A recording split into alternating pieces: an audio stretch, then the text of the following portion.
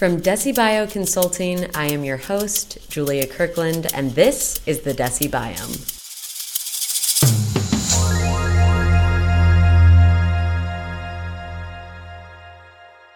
Whether we are keeping you up to date about the latest news in the life science industry or providing you with compelling debates, we have got you covered. Today, we have a particularly interesting debut episode as we recap trends and activity in 2022 and discuss 2023 projections and predictions in the liquid biopsy space with real takes from clinicians and biopharma stakeholders across the industry. Super exciting episode here today. I will let Alex, one of our life science consultants here at DeciBio, take it away. Thank you for the introduction, Julia. To give a little bit of background, liquid biopsy is a rapidly growing area in the field of precision medicine. As a pulmonologist we spoke to defines it, liquid biopsy refers to the analysis of tumor-derived circulating genetic material in the serum, blood, or other body fluids from cancer patients. Popular analytes of interest, or the actual molecular targets that are being analyzed, include known gene mutations on freely circulating tumor DNA that sheds from the contents of dying cancer cells, epigenetic modifications or methylation, and even fragmentomics of tumor DNA in genes of interest, multiomics, which is the combination of multiple analyte analysis into a single test, which is becoming increasingly popular in the industry, and even the analysis of whole circulating tumor cells that have metastasized and are circulating throughout the body are at the site of interest. So while tissue biopsies have long reigned as the gold standard of practice in cancer care, liquid biopsies offer a non-invasive, faster approach with increasingly comparable diagnostic efficacy, measured primarily by metrics such as percent test sensitivity and specificity at recognizing and discerning the specific cancer types or indications of interest. And the adoption of these liquid biopsy tests is growing, marked by new investments and developments in the space seen monthly. But where is liquid biopsy moving, and how fast are these developments approaching? Well, to hear the thoughts and hopes of stakeholders, we spoke to a few oncologists and pathologists to understand what they think will be the most interesting liquid biopsy developments to happen in 2023. To give one final overview of liquid biopsy and its use in oncology and cancer practice, this currently sits predominantly in three main application areas along the cancer care prognostic continuum. There's early cancer detection, therapy or patient selection, for use on certain cancer patients, and minimal residual disease, known as MRD, or monitoring. Early cancer detection aims to shift cancer care by catching patients at earlier stages in cancer development. Therapy and patient selection focuses on targeting therapies to the right patient based on their molecular profile, such as genes they may have, and ensure that the patients who are most likely to benefit from them are receiving the right therapies.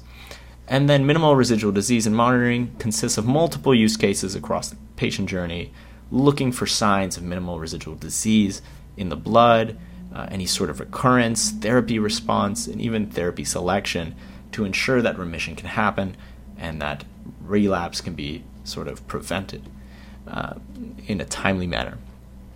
So a pathologist at a hospital network we spoke to said that they expect early cancer detection to be the most impactful development for liquid biopsy in 2023.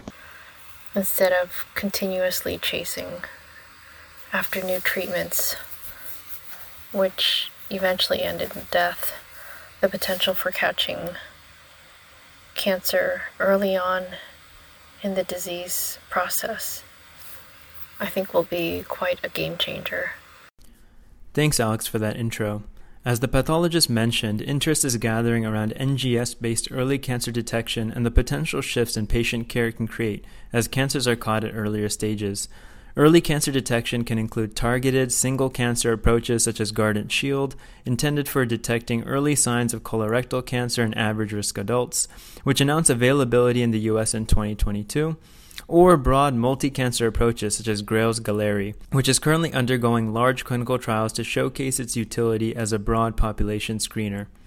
While current early cancer approaches such as mammograms for breast cancer or colonoscopies for colorectal cancer are expected to take a long time to phase out, stakeholders note that single cancer early detection, especially for large incidence or high shedding cancers, to be more feasible in the short term as complementary assays, while multi-cancer approaches collect more data. The pathologist also mentioned that while early detection may be the biggest game changer, she still thinks MRD and monitoring, and even its use for therapy selection, is very significant, as we hear here. Also, the detection of minimal residual disease is significant, though not nearly as much as cancer detection. However, I think when you can catch relapses early, it will be very impactful for the patient, especially when there is potential to try new treatments, stronger doses, or second and third line treatment options. MRD has a myriad of potential use cases, from determining the need for adjuvant therapy post-surgical resection, to evaluating response to a therapy, to monitoring for any signs of relapse. Stakeholders note their confidence in MRD's clinical utility and impact on patient care is also increasing with clinical trial readouts. In 2022, we saw Guardant Reveal's coverage approval for CRC, or colorectal cancer, and Natera Signatera test, expanding coverage from CRC to include muscle-invasive bladder cancer as a Medicare reimbursable indication. While developments to MRD testing and adoption are on a more indication-by-indication basis, due to different cancers having distinct testing and treatment paradigms and varied shedding of circulating tumor DNA or ctDNA into the blood, an oncologist we spoke to from an academic medical center describes an interesting use case across indications that he sees occurring in the short term. The most interesting liquid biopsy development I see happening in the near term is the integration of serial monitoring for identifying tumor progression and treatment response. I think that this is being explored across a number of products, and particularly in the disease of lung cancer, I see a use case for comparing the detectable ctDNA levels over time as they compare to CT scan imaging. I think a key area of need, however, is a reimbursement structure to support this type of work. And I think more efforts are needed to obtain regulatory approval for this type of strategy. Another oncologist we spoke to from an academic medical center outlined some interesting trials using ctDNA analyses that are set to read out in 2023. In a prospective study of breast cancer patients undergoing regional nodal irradiation, investigators are evaluating changes in ctDNA and their correlation at several time points subsequently to invasive recurrence-free survival. An interesting part of this study, the investigators will also evaluate changes in T-cell immunophenotype during and after radiation. In another study in breast cancer, investigators are aiming to identify breast cancer subtype-specific tumor signatures through whole genome sequencing of ctDNA. This study may identify, through comparison with healthy volunteers, a set of loci across the genome most informative of cancer contribution in cell-free DNA.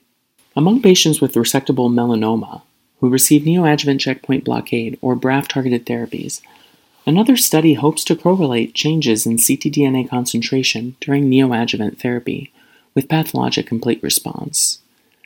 This will be particularly important in identifying the subset of patients who are not responding as expected to neoadjuvant therapy and may benefit from treatment escalation or surgery at an earlier time point in their treatment trajectory. Gastrointestinal malignancies are arguably the area with the most robust evidence to date.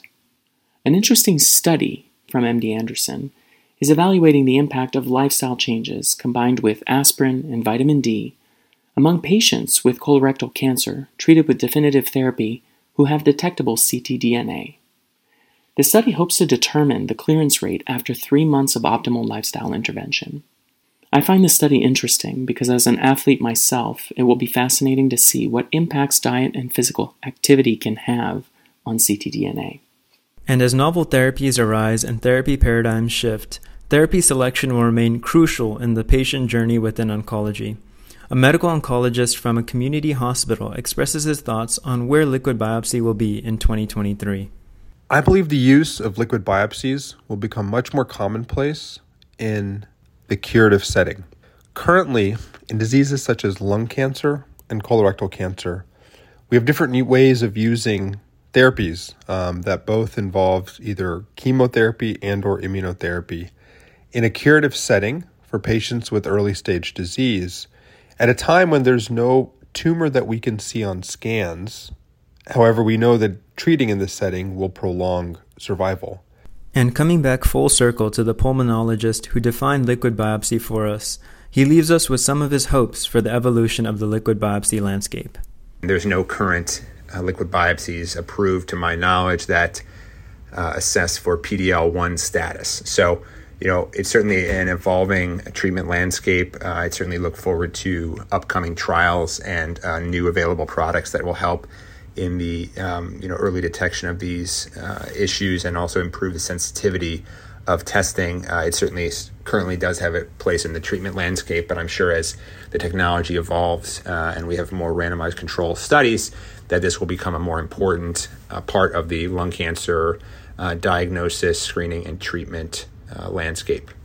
As the stakeholders we speak to note, applications across liquid biopsy hold great potential in impacting the standard of care for patients, but at different points and timelines. Early cancer detection can shift cancer detection to earlier stages and be a game changer for a patient compared to a new therapy. But multi-cancer early detection is still a distance from wide clinical use, and single cancer early detection is the likelihood in the near term. MRD or monitoring allows non-invasive frequent touch points to surveil a patient's response to therapy or signs of relapse before detection on imaging, and can potentially inform escalation or de-escalation of therapy or earlier action against recurrence. Therapy selection remains a core point in the diagnostic workflow of a patient, and there's potential for liquid biopsy to be more commonplace or include new biomarkers to help patients receive effective, targeted therapy. And now here's Andrew, a partner at DeciBio who leads our efforts in liquid biopsy, for some of his broad thoughts and predictions for liquid biopsy in the near term. These are still fairly young markets, but based off of some of the early trajectory, we expect that within the next couple years, MRD and monitoring as well as early detection, the volumes in these applications are going to significantly surpass volumes from therapy selection testing. It'll just be interesting to see when that happens, if this is in the next 1 or 2 years or closer to the next 3 or 4 years. The other thing I'm looking at in 2023 is what I call these next generation liquid biopsies. So these are tests like the Guardant Infinity or SMART assay, or Caris's Assure assay, or Personalis' Next liquid biopsy assay, which are all much more comprehensive in terms of the size of the panels, as well as different types of analytes that are being incorporated into liquid biopsy assays. And so I'll be interested to see what the adoption and uptake of these assays looks like. Thanks, Andrew. And something I want to understand more is your expectations on decentralization of testing. Blood samples are easier to biopsy or collect, but when do you see a shift from centralized testing? I think MRD and monitoring as a whole will likely remain centralized in the near term, partly just due to some of the availability of the assays that are out there, but also there's at least a sense among stakeholders that the MRD application, the post-surgery application, requires pretty exquisite sensitivity, which, at least many people believe favors the tumor-informed approach. And I don't anticipate that tumor-informed approach is going to be decentralized broadly. That's an approach that is likely going to be better executed from a centralized perspective. However, some of the surveillance and late-stage monitoring applications, especially one in the late stage where exquisite sensitivity isn't really as important, that can certainly be decentralized. And so I expect at some point, maybe not in 2023, but we do expect to see, as that late stage monitoring picks up, opportunity for some decentralization of that type of testing. If you're as excited as us to see where liquid biopsy goes from here and to keep up with the interesting developments mentioned, check out our monthly LBX newsletter on LinkedIn or on our website, where we gather important clinical and commercial news. Thank you to Amal, Alex, and Andrew from DeciBio Consulting for their commentary and production help. Thanks to all of the stakeholders who participated and gave their insights. And thank you, Cameron Braverman, for the beat on this podcast. And lastly, thank you to all of our listeners for tuning in. Hope to catch you next time on the DeciBiome.